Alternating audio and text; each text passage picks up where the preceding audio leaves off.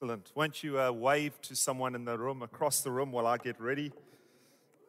Be no handshakes like usual today.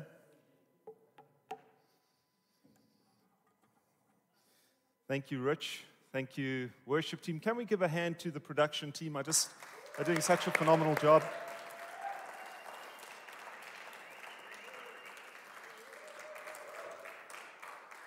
They've been filming us and doing all sorts of things to try and make us look as comfortable as we can up here with screens and TVs. It's hard work, but wonderful having you all in the room again. There's just something about knowing that we can be together as community here, but even though there are people that can't be here, I know there are people watching from all over the globe. And Acts 20:20 speaks about the corporate gathering, but also the gathering from homes to homes. And so we in year 2020 are seeing that artwork, but excited for the time we can all be in the house together again. Today, if you've got your Bibles, you can open up to the book of Philippians. And we're going to be in chapter 2. I want to take a moment just to read from this because it's a similar situation that Paul is in that some of us could have been feeling like we're in. The Apostle Paul here is in prison. He's in jail. But even though he's in jail, he has joy in him. And I want us to see something of what that looks like and how we can access that. You see, we know that the scripture says that who the Son sets free is free indeed. And even though he was in prison, he was living with a level of freedom that went and transcended every lock, bolt, and chain, every circumstance, situation, limitation, and intimidation the enemy could bring against him. He was able to live beyond that because he had been set free and was continuing choosing and purposing to live free. Now, we've been set free, but we've got choices to make how we're going to use our freedom and what that's going to look like. And if you look in chapter 1, and I want to encourage you to read through all 4 chapters because it's such a great book. But the first chapter Paul is revealing Christ is our purpose. He says in verse 21, "For me to live is Christ, and to die is gain." For me to live is Christ. Now, I don't know about you, but when you are passionate about something, you say, I live for that thing. Be it bass fishing, be it surfing, be it your family, whatever it might be, and that means that's my passion, that's my purpose. This is what I love to do. And the Apostle Paul is saying, for me to live, be in my passion, my purpose, my full focus is Christ. And to die is gain, because then I'm going to be in the ultimate consummation of that. But here in chapter 2, we see that we're getting a picture of Christ as our pattern. How can we live in this world? Even in the midst of trying times, circumstance, and situation, how can we live in freedom and in a way that glorifies God and serves others? And so the key verse here is going to be verse 5. We're going to get to it in just a moment. But it's this: "Let this mind be in you, which was also in Christ Jesus." It's about having the mind of Christ. And if we're wanting to live according to his pattern and all of his purpose and all of his promise and all that he has for us, then we need to shift our perspectives a bit from what this world would be telling us. And I don't know about you, but I love it when I learn something new and it's like, wow, I've never seen it like that before. It goes beyond just being informational to being transformational. It's something takes place where it shifts the way I think, which means I live differently. And let me give you an example of this. This world is always telling us what success looks like. It's telling us you need to accomplish goals and you need to achieve results and you need to climb up the ladder. And you might ask, well, what ladder? Well, any ladder, as long as you're higher than someone near you. That's what this world is saying. But I read a quote from John Maxwell. I'm going to put it up on the screen. This is his definition of success. "Success is when those who know you best love and respect you most." Success is when those who know you best love and respect you most. I mean, that was a perspective shift for me when I read that. It was a different pattern of success that I felt I needed to, and I feel challenged to live by. Because success is not so much we see about what we're doing. It's about living true to who God has called us to be in a way that honors him and blesses others as our life overflows. So it requires a perspective shift, which means that you're going to live according to a different pattern. So God's word shifts our experience that in the situation that you're in. You should be in a place of misery, yet you're in a place of ministering. How does that take place? And it's because he had this different way of thinking. And that's another key theme. We see that over 16 times.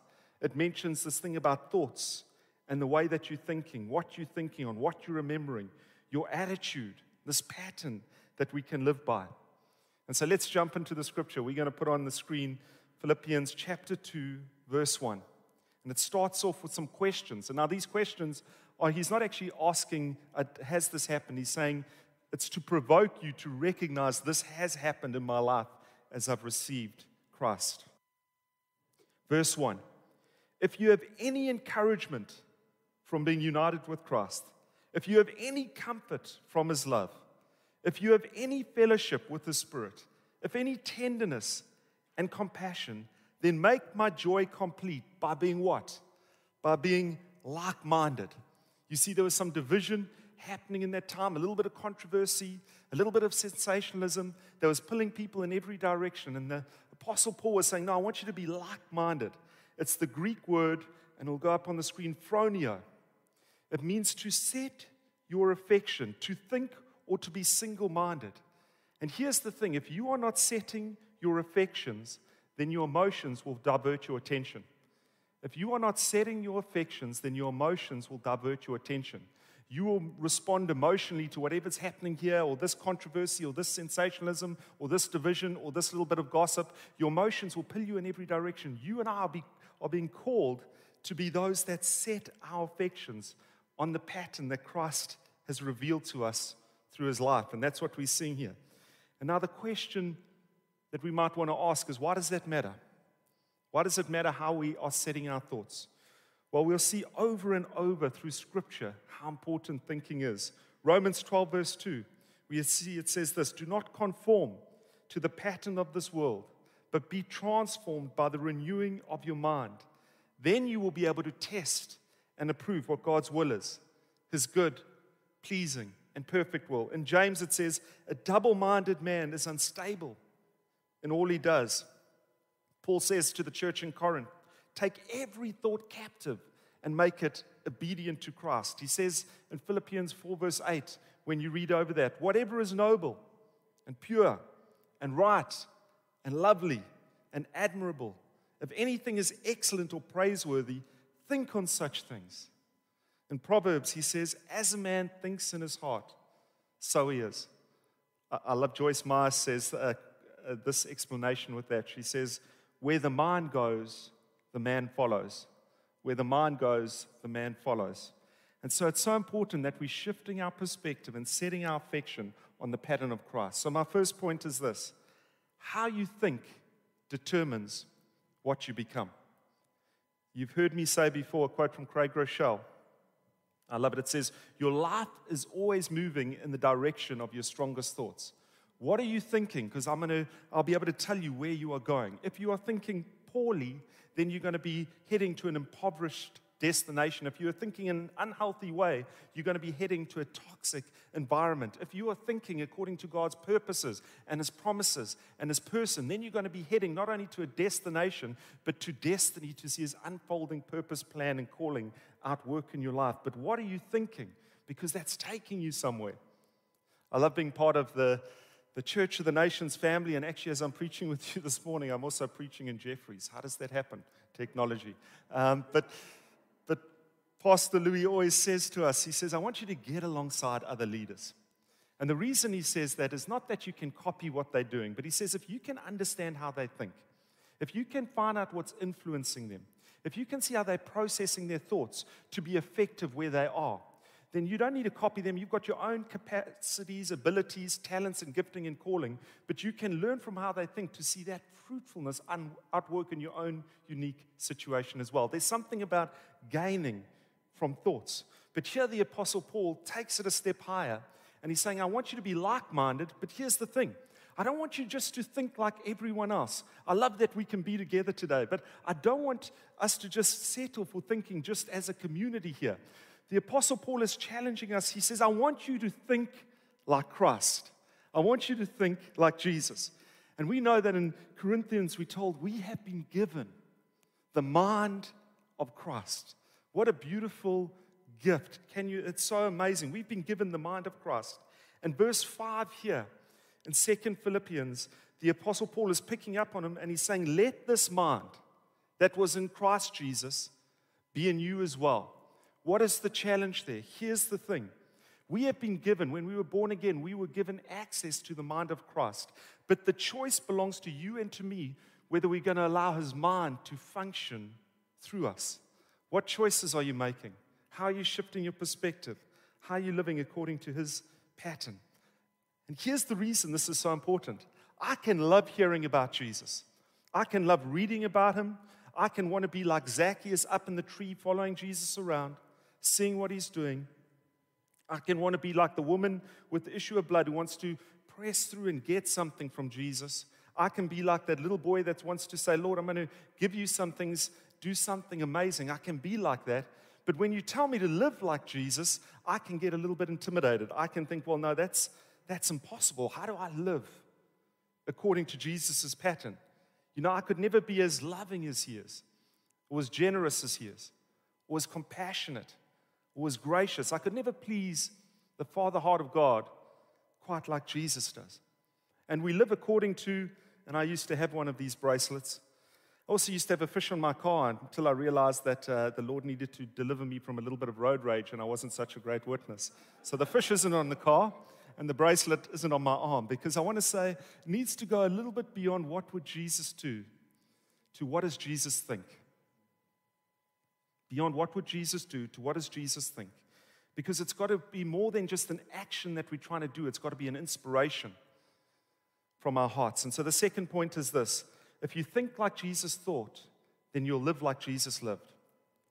If you think like Jesus thought, you'll live like Jesus lived. We've been given access through the Spirit to the mind of Christ. And the very same Spirit empowers us to live a life like Christ that is glorifying to God. But we've got to make sure and make the choice. Where are our thoughts going? Because how did Jesus think? Well, if you look at what he taught and how he lived, let me tell you, he was always thinking about how can I please the Father? This is my greatest delight. And he was always thinking about how I can love people. And that's what he thought. And I want to challenge us, because sometimes we think, I want to love God and please people. No, we're wanting to love God, yes, but we're wanting to please God and love people. We're not called to be people pleasers, and Jesus didn't do that in any way, shape, or form. But he lived by this. When he was asked what's the greatest command, he said this: it's to love the Lord your God with all of your heart, with all of your mind, with all of your soul, and with all of your strength, and to love your neighbor as yourself. And so he was teaching them, you need to live a life pleasing, glorifying to God, and a life that is loving people. Verse 3 says this, we can put it on the screen. It says, do nothing. Won't you say that with me? Do nothing. Now that sounds good for a Durban summery day to think back about hammocks and lilos, but that's not what it's meaning here, because it's going to reveal it as we read further. Do nothing out of selfish ambition or vain conceit. You can do those things. It's not actually trying to be malicious to anyone else or harm anyone else, but it's living according to my own motives, my own persuasions, my own desires, and maybe puffing my own vanity up a little bit. But here it says, don't do that, but in humility, consider others better than yourself. Now, there's a Greek word for humility, and we can put it on the screen, and I'm not going to try to pronounce it because I'm too proud for that.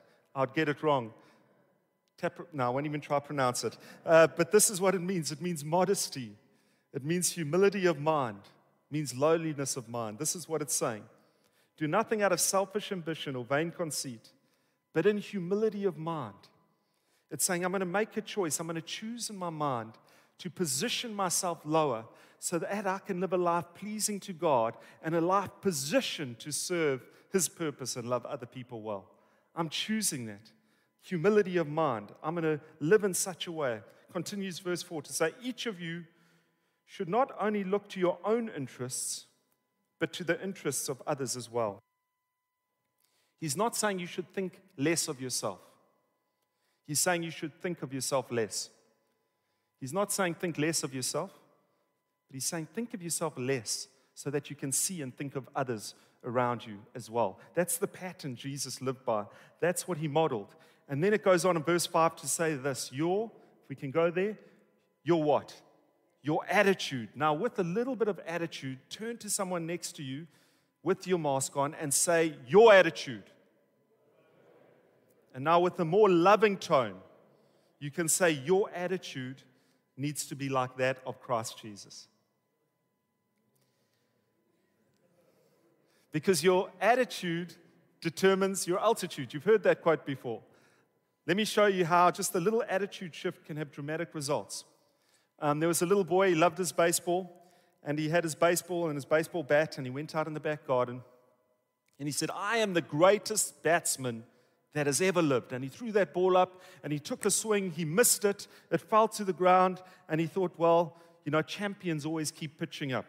He said, "I am the greatest batsman that has ever lived." And he threw the ball up, he took another swing, missed it, it hit the ground, and he said, "That's fine, because third time's when the champions pitch up." And he took that ball, and he said, "I'm the greatest batsman that ever lived." Threw it in the air, swung, he missed it once again, it hit the ground. He looked at it, and he was astounded, as a youngster would be, and he said, "This is amazing. I'm also the greatest pitcher that ever lived, because I just struck out the greatest batsman of all time." You see, a little bit of an attitude shift can make a big difference. So the question's being, now what is attitude then, if it can make such a big difference? Your attitude are your mental habits. It's your habits of thought. It's how you've trained yourself to think, or where you've allowed yourself just to be carried along by your thoughts. Habits are required. You can either build good habits of thinking or allow yourself to fall into bad habits of thinking. It all requires around this. An action repeated is a habit formed.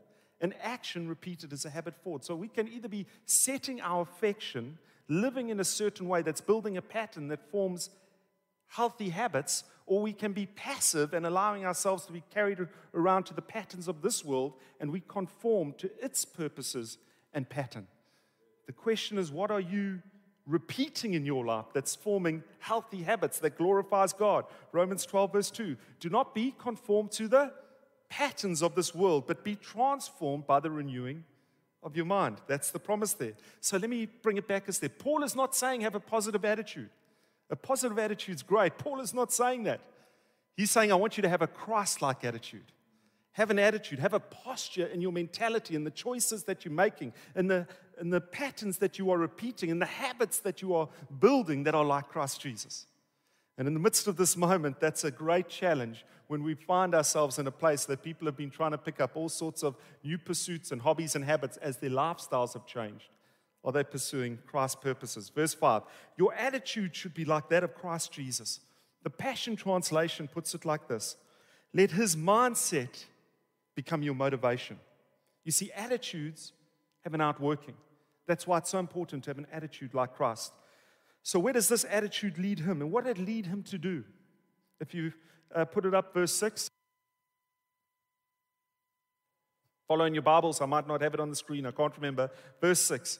Who being, talking about Jesus, who being in the very nature of God, did not consider equality with God something to be grasped, but he made himself nothing, taking the very nature of a servant, being made in human likeness. Now, if we're wanting to follow Jesus' pattern, there's a perspective shift we need from what this world would tell us according to its pattern. This world tells us it's all about us. It's all about you. It's about your happiness. It's about you making the decisions that are going to serve you well. And it's this thing about self-promotion. You know, I've got to get myself out there. I've got to be great. I've got to promote myself. I've got to get as many Facebook followers.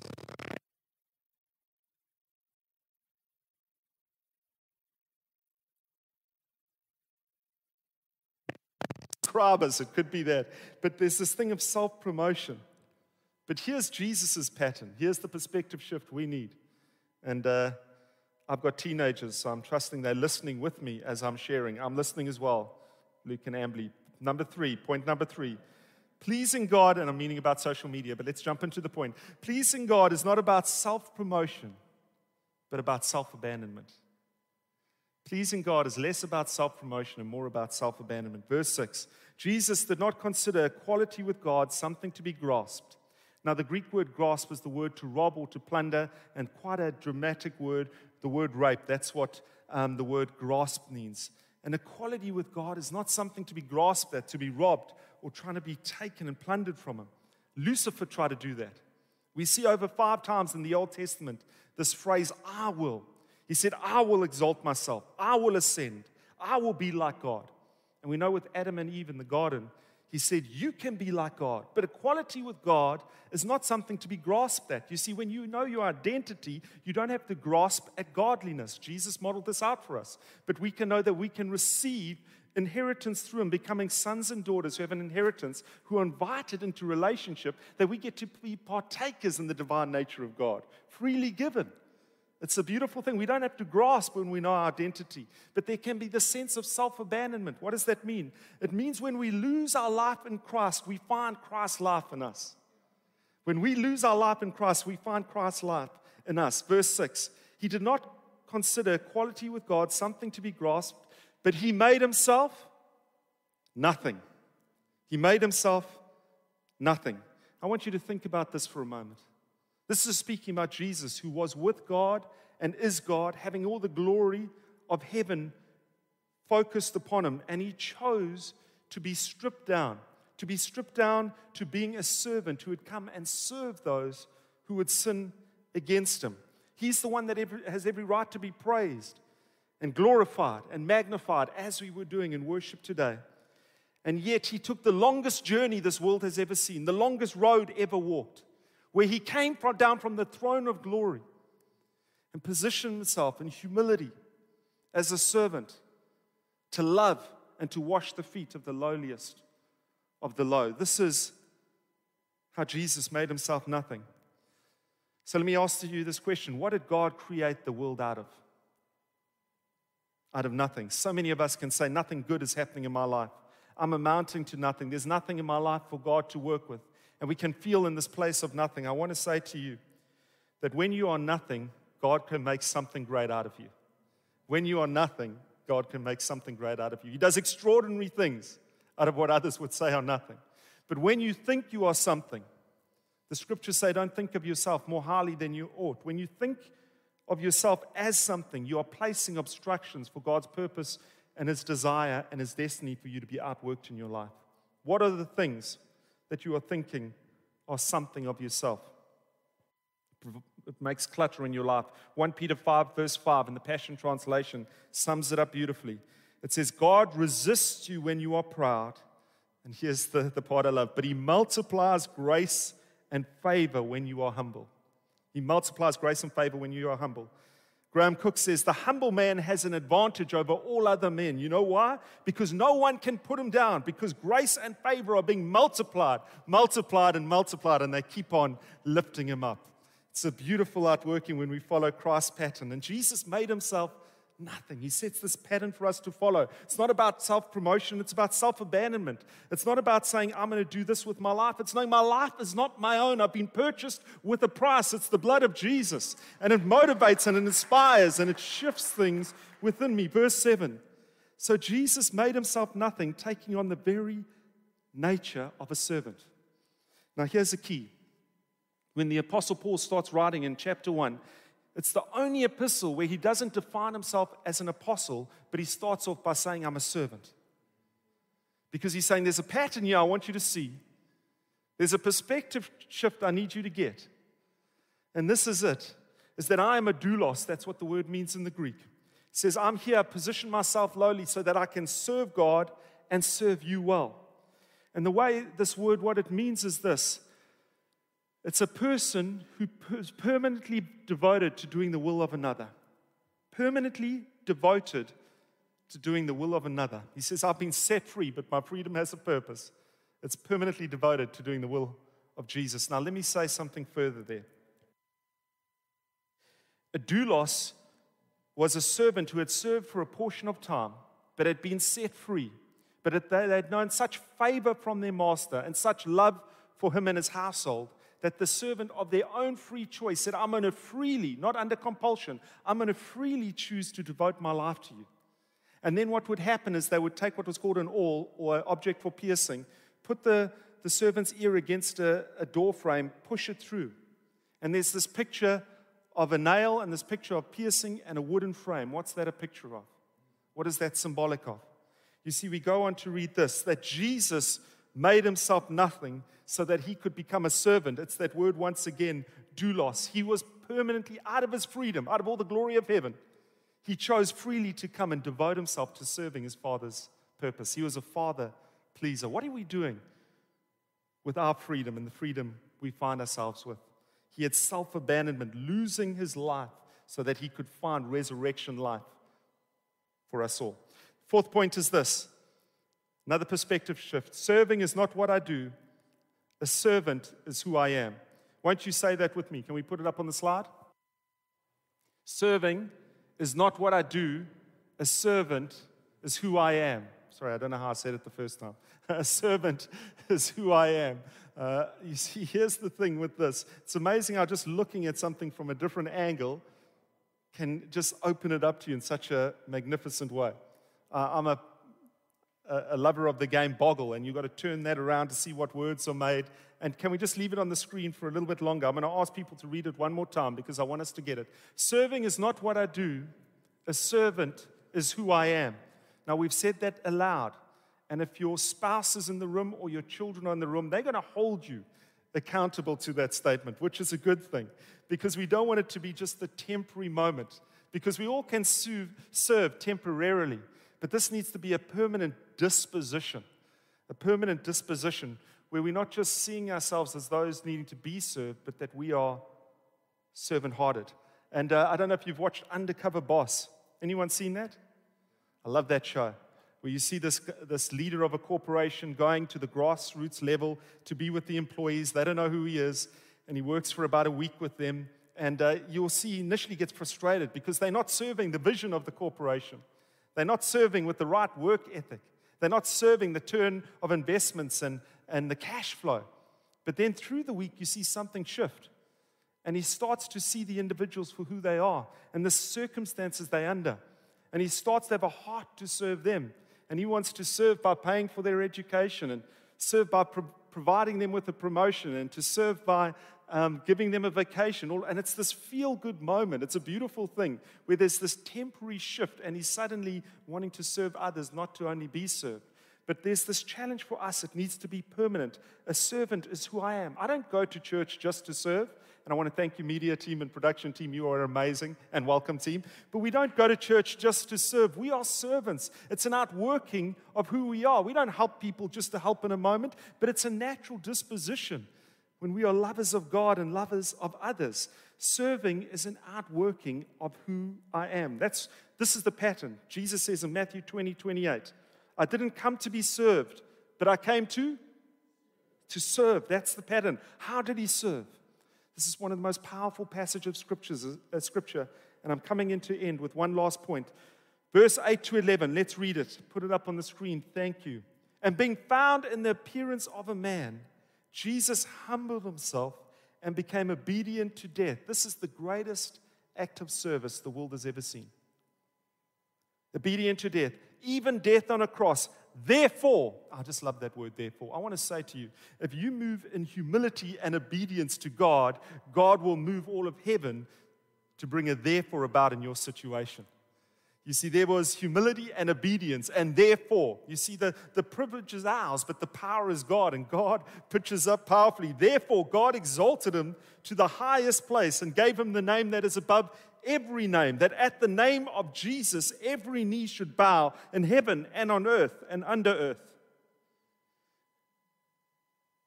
And every tongue confess that Jesus is Lord, to the glory of God the Father. Isn't that a beautiful response to the pattern that Jesus modeled?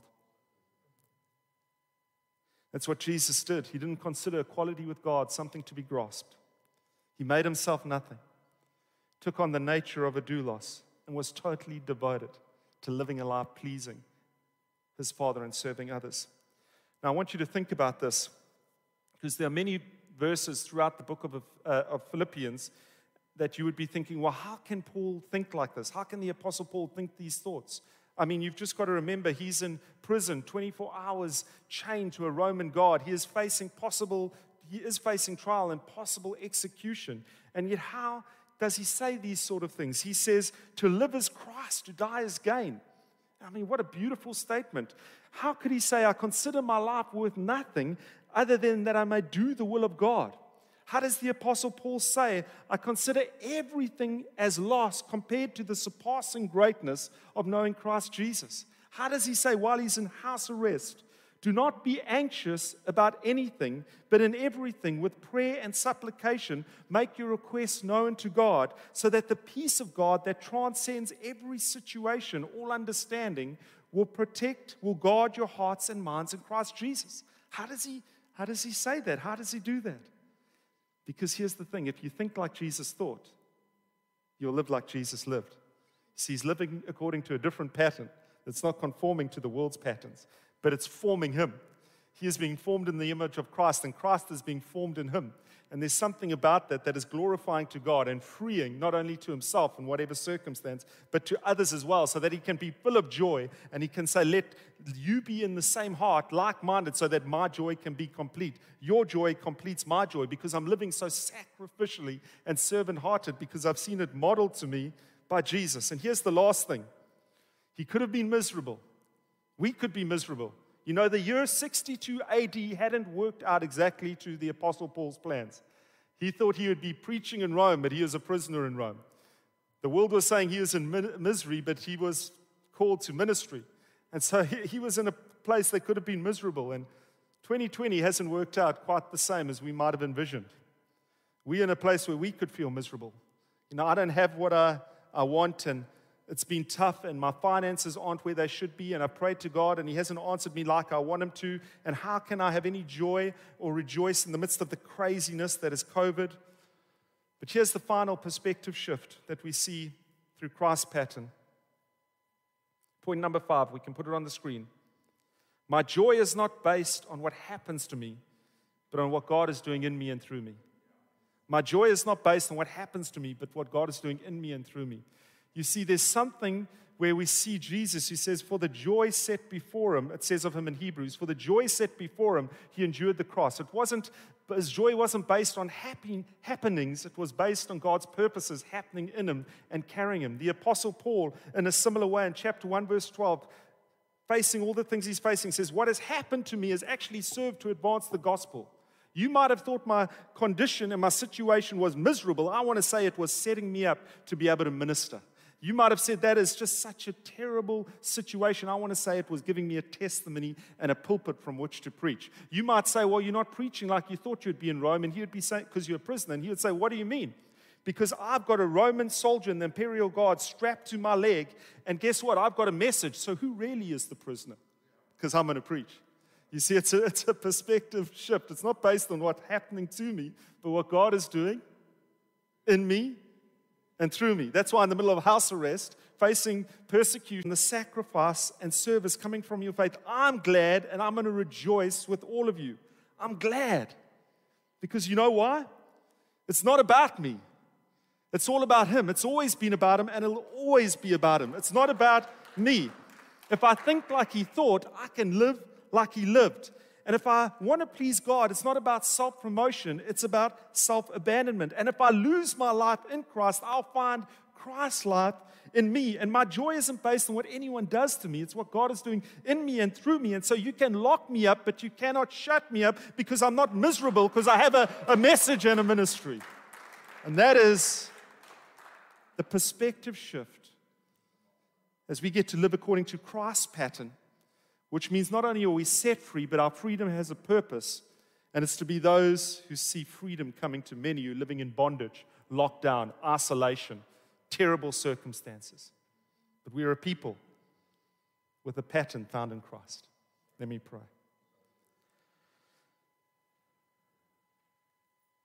Father, we just thank you that we get to just experience your presence here today and the liberty of what it means to know that who you have set free through your Son, Jesus, we get to live in the ultimate freedom, no matter our circumstance, no matter our situation.